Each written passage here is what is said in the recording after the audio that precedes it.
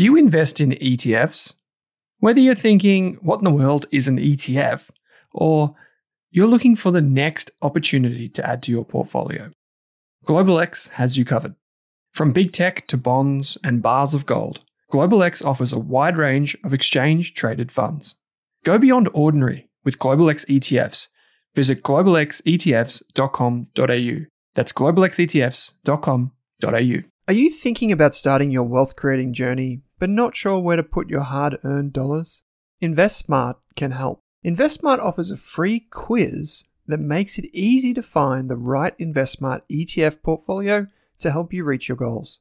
Just visit investsmart.com.au and hit Get Started. Answer a few simple questions about your goals and how much you want to invest, and you'll get a tailored statement of advice with a portfolio recommendation. You can visit investsmart.com.au for a no-obligations free statement of advice. This ad is brought to you by InvestSmart Advice, AFSL 334107.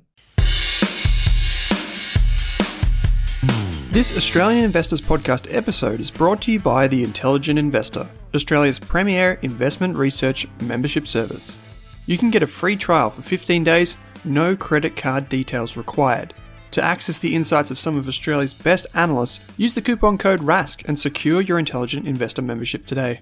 We're proud to have The Intelligent Investor as an ongoing supporter of the Australian Investors Podcast.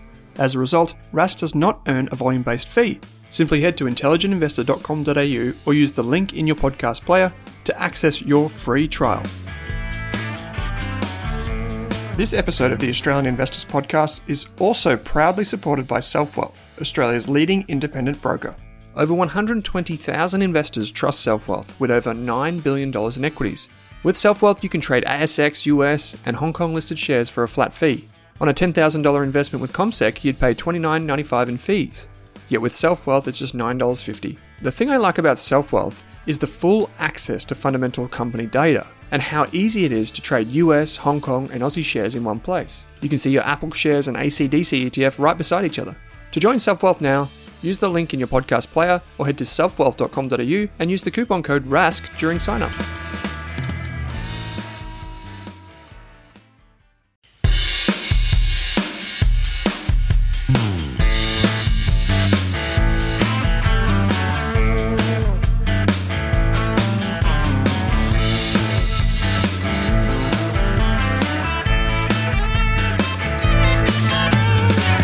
Welcome to this Investor Bootcamp episode on the Australian Investors Podcast. In this episode, I'm talking about competitive advantages or moats and why they are important to understand if you choose to invest in a long-term manner. In this episode, I'm going to talk to you about what is a competitive advantage or moat, how they're measured. I'm going to profile some industries and some companies that exhibit wide or narrow moats, and also some industry or one industry in particular that is a source of value destruction. This episode is also going to include the names of some books or some videos, so please check out the show notes and refer to the Investor Bootcamp training manual, which is available if you click inside your podcast player and you access the Google Doc. A moat is a ring of water that keeps enemies out of castles. In investing, a moat is the thing that keeps competitors away from your core business or franchise. Aside from the usual suspects like Warren Buffett, Peter Lynch, or Charlie Munger, the book called Value Investing by Bruce Greenwald illustrates the power of moats/competitive advantages and franchises. Greenwald showcases why companies often destroy shareholder value when they invest outside of their moat. It's like in those medieval movies when the king sends his soldiers outside of the castle to fight, and the only thing that you can think of is, what in the flamin' heck is he doing? Keep those soldiers inside the walls and protect your soldiers from the attack. The pioneer in understanding competitive advantages, or moats, which, by the way, I'll use interchangeably as we continue through this podcast, is Michael Porter, the author of Competitive Strategy, a book published in 1980, and Competitive Advantage, another book published in 1985. He's also one of the authors of Harvard Business Review's 10 must-reads on strategy. As we go through the podcast, I'll introduce an important technique for evaluating a company's moat, as demonstrated by Porter. To summarize, a moat is a feature of a business that enables it to generate excess returns on capital for a sustained period. Because under the rules of capitalism, usually a competitor would enter the market when a company is earning those excess returns and eat away at them. This is why Charlie Munger introduced Warren Buffett and many of us to the idea of a durable competitive advantage or a wonderful business. But enough of the legacy and theory. Let's jump into some examples. Morningstar's 5 moats. Morningstar is the global investment research house. They have an analyst team around the world who spend their days doing 2 things. Number 1, valuing companies, and number 2, assigning moat ratings. They assign narrow for a narrow moat, a wide moat for the best kind of moat, and a no moat rating for the companies that they believe cannot generate excess returns over their cost of capital. Their team have identified 5 types of competitive advantages or moats. We'll go through them one by one, and I'll use some examples as we go through. Number 1, network effects. A network effect occurs when something like Facebook, TikTok, YouTube, even payments networks, Amazon, or even something like Vanguard becomes more valuable as more people use it. To identify these companies, what you're looking for are rapidly rising user or customer numbers with a lower per unit marketing or sales expense, a lower customer acquisition cost. For example, if you spend $100 to find one customer for your business, that's a customer acquisition cost of $100. But if the next 2 customers cost $50 in total, that is 3 customers for a total spend of $150, your per unit cost is now $50, so it's halved. If the next 4 customers cost just $20 to acquire, that's a per unit cost of around $25, so you've halved it again, but you've got more customers. So in total, you've spent $170 for 7 customers. This relationship between cost and user numbers or customer numbers may be a strong signal to you that the company you're researching is growing faster with less effort. This is the essence of a network effect. Number 2, intangible assets. Apple, Commonwealth Bank, Twitter. Intangible assets often include brands, patents, copyright, and just about anything else that makes a product or service special. You're probably thinking of Disney's cartoons, Lego, or even McDonald's. David Gardner, the co-founder of The Motley Fool and a tremendous investor, has something called a snap test. Click your fingers and imagine that a company's products or services just disappear. Would you notice? While not a perfect corollary, it's a neat way to think of brands and products as being valuable. Interestingly, I believe investors often think that intangible assets are strictly limited to brands or patents. I've found that simple things like customer email lists or legacy partnerships can often yield high returns on capital. The idea is that whatever asset the company might own will lower the search cost or effort of a purchaser, may enable the owner to increase the price for the product, and is hard to quantify on a balance sheet. That is the essence of an intangible asset. For example, if you go to the supermarket and you want baked beans, you see Heinz. That's good enough, is probably what you'll say, even if there is an option that's 50 cents cheaper right next to it. So why do you think of Heinz that way? Well, it's because you know the Heinz brand. So you don't need to keep searching for alternatives. So the search cost is lower, and you're happy to pay for the taste or the flavor. This is what enables Heinz to earn a higher return on capital for each can of baked beans. Number 3, cost advantage. The way I interpret a cost advantage is it's on the supply side and is often part of the secret sauce for companies such as Coles, Woolworths, Aldi, Walmart, etc. Along with efficient scale, which I'll get to in a minute, cost advantage is also a source of moat for mining companies. You can think of BHP or Rio Tinto.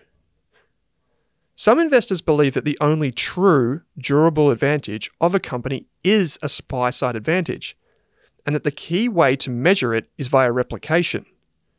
How long would it take and how much money would you need to replicate a company's supply-side advantage? For example, Fortescue Metals Group or FMG has its own mine sites, trains, rail networks, ports and ships for its iron ore.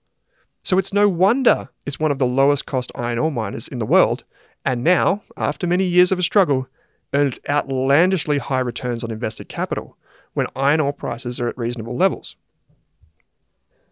Number 4, switching costs. These are costs that make it hard or near impossible for customers to give up a service or product.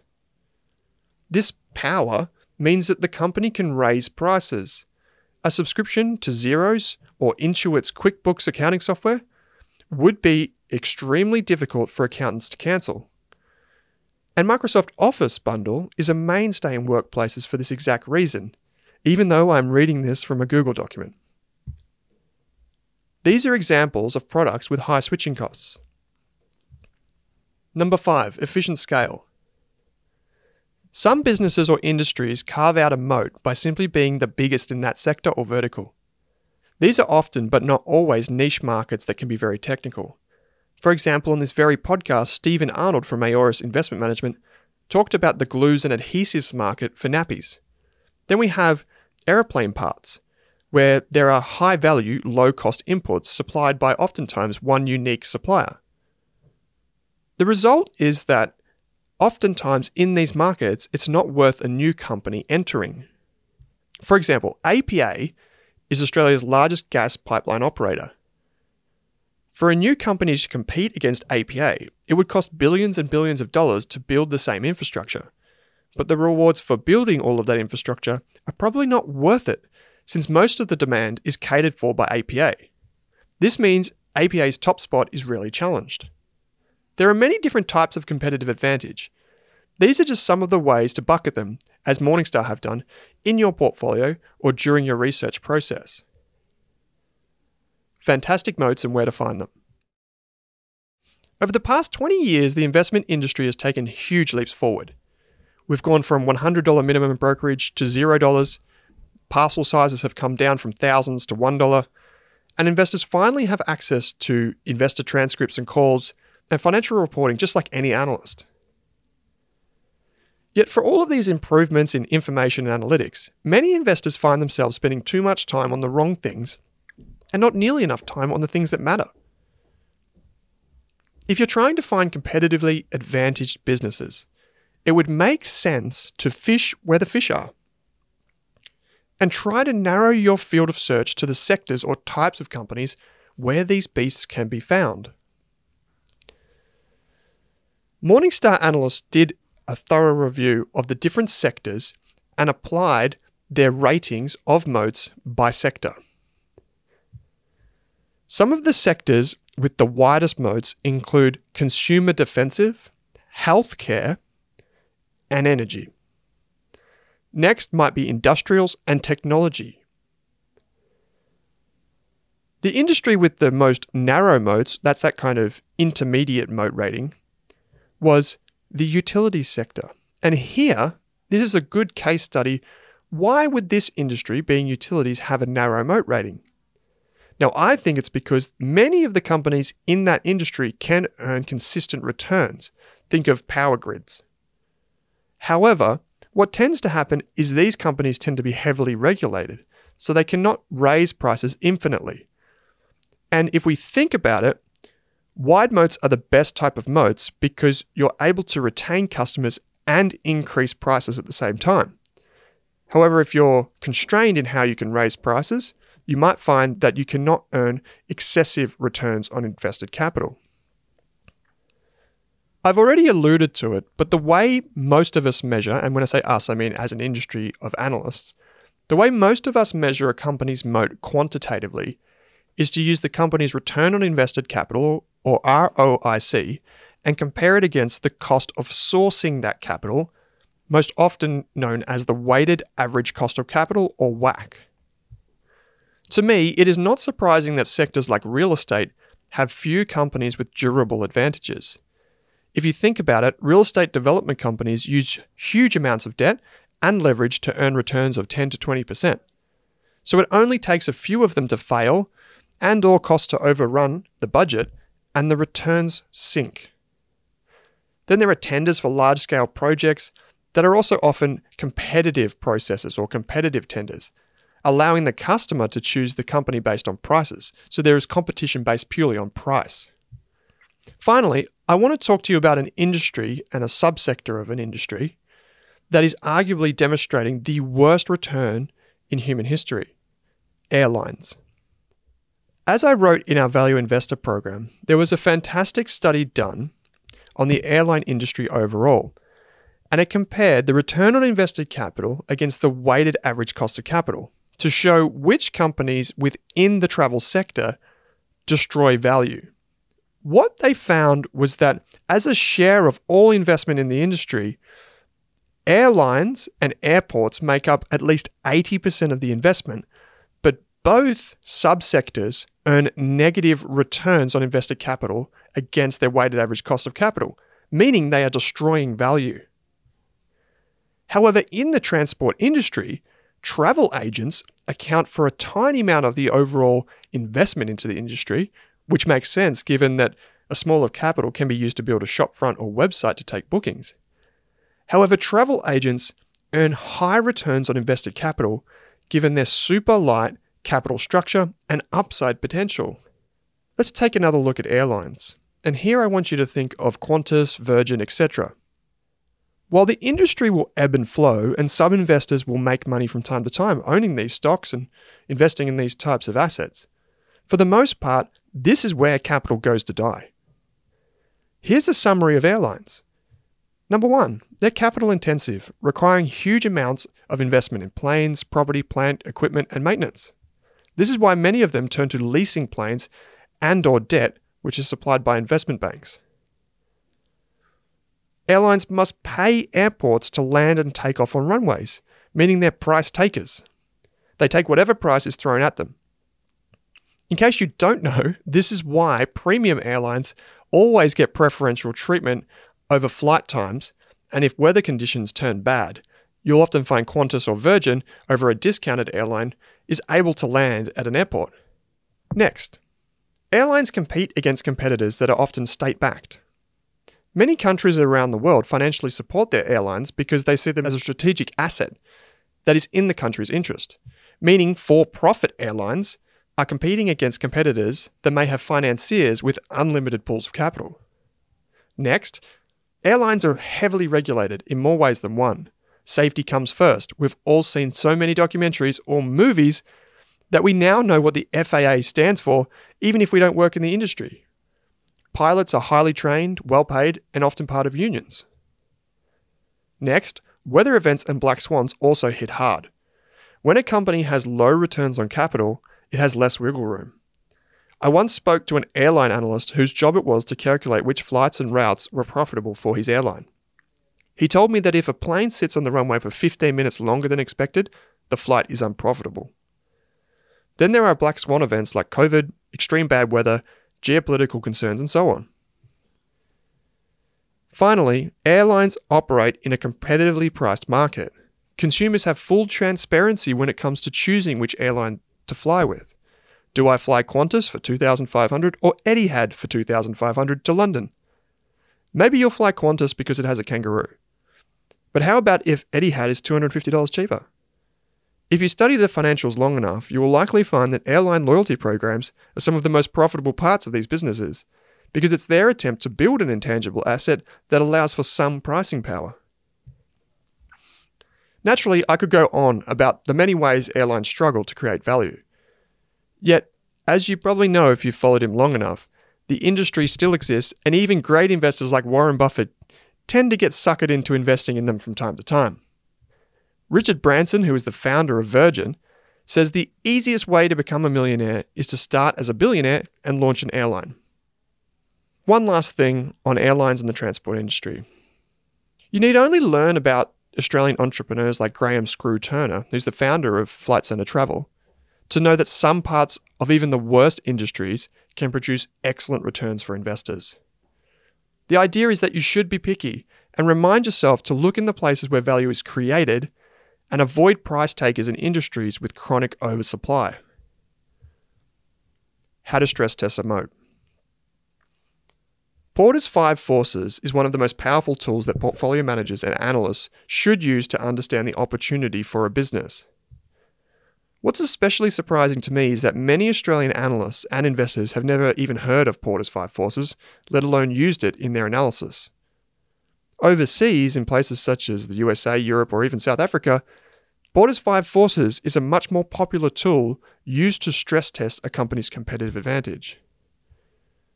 I covered this concept extensively in the Value Investor Program 1.0, the first iteration of our Value Investor Program on Rask Education. In short, the true test of a moat is its ability to increase prices and retain/grow the customer base. This proves to you that the company has a sticky product and pricing power.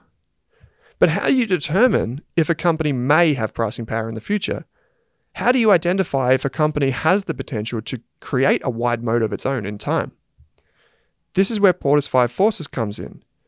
Porter's Five Forces can be used to prompt you to identify where a moat may be weak or strong after considering all of the usual forces that can impact a company's business.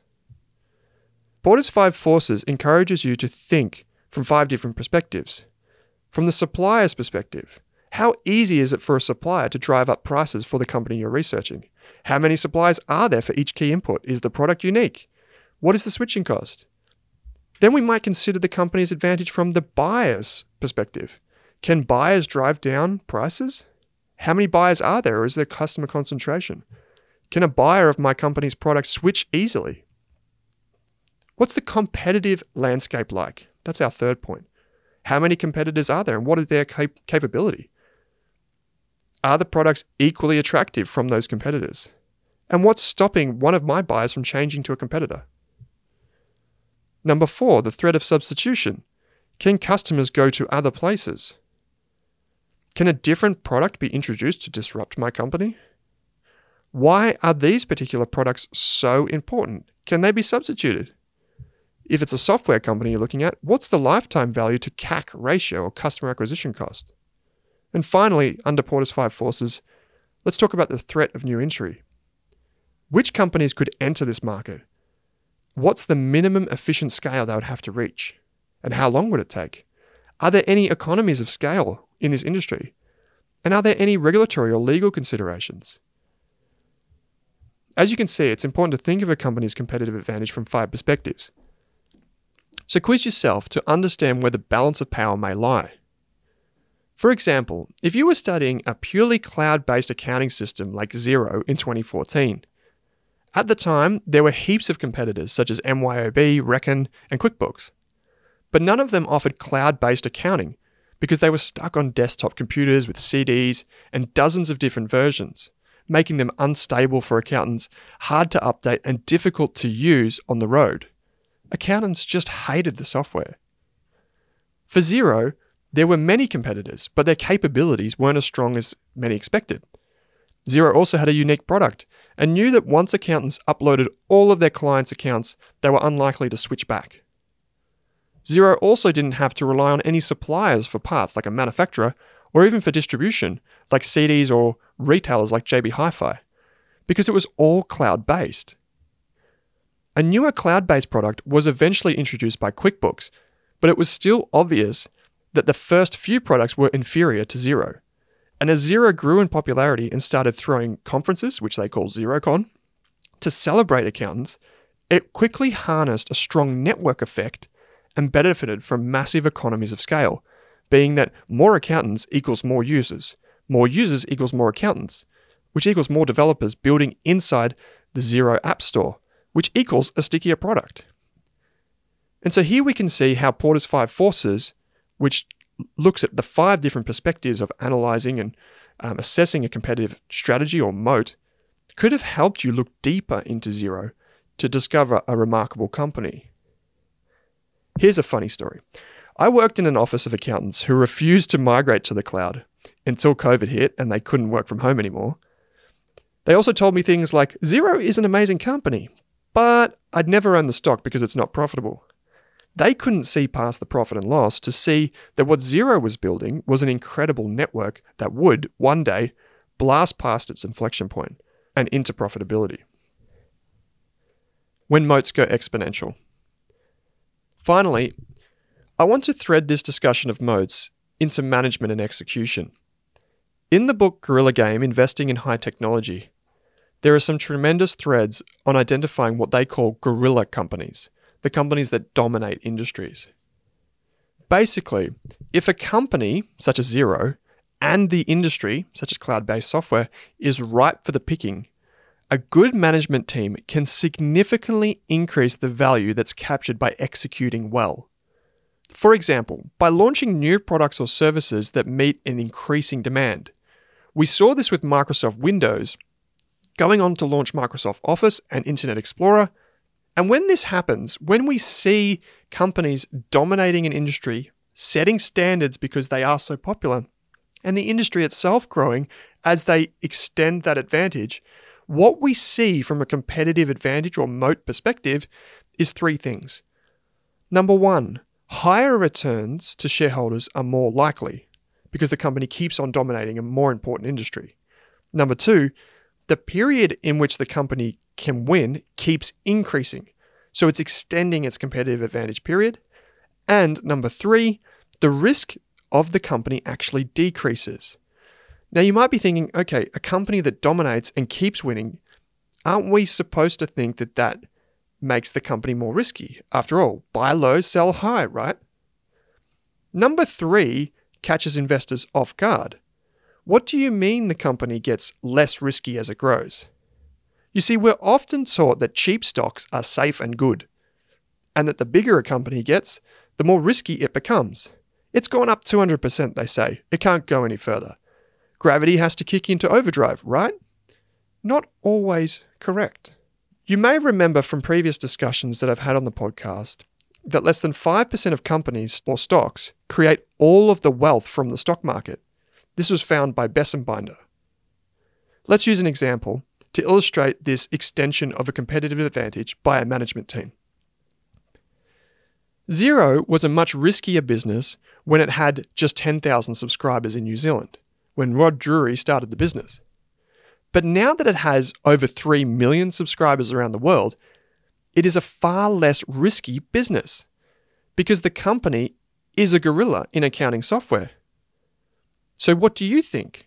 Is Xero more risky now than it was in the past, even though the share price has gone way up? Or is it less risky? Ultimately, while it's difficult to identify these gorillas before they happen, they do exist.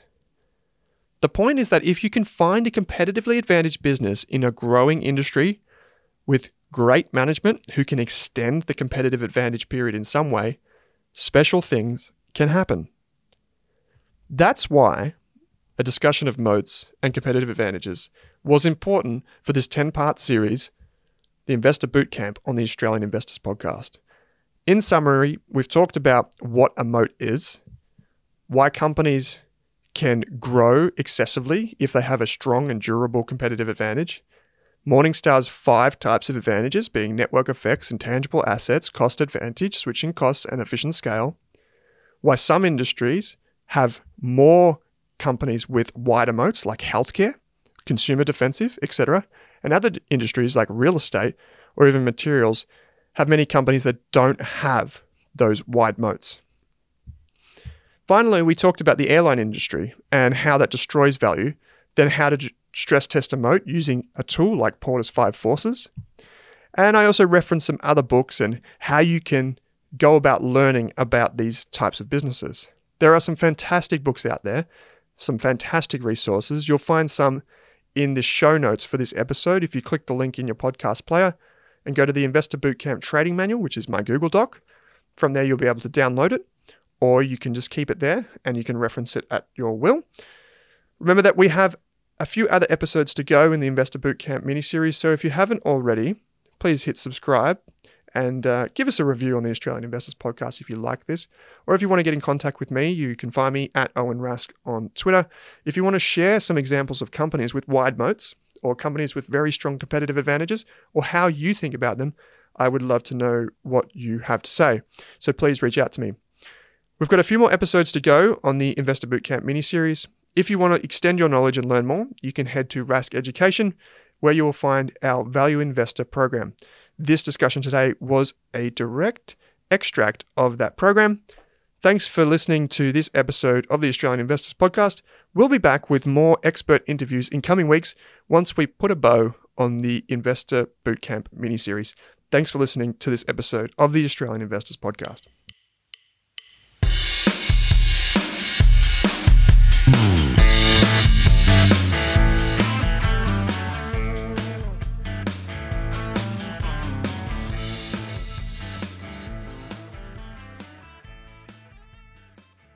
For more than a decade, I've been hunting for the best investors and their methods, strategies, and tools for investing.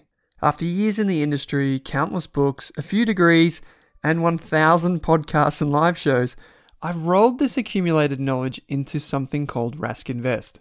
If you've ever heard me talk about a core and a satellite, active and passive, true long-term compounding, or you simply want to know exactly how I would invest, now is your chance. Rask Invest is our new investment service, designed for all types of investors who want professional management of their core portfolio at a low cost from a team they trust. Rask Invest helps you automate your wealth creation and passive income. Simply click the link that says Invest with Owen in your podcast player to join one of our live platform walkthroughs or book a call with us. You can also view the Rask Invest PDS and TMD and get invested with me.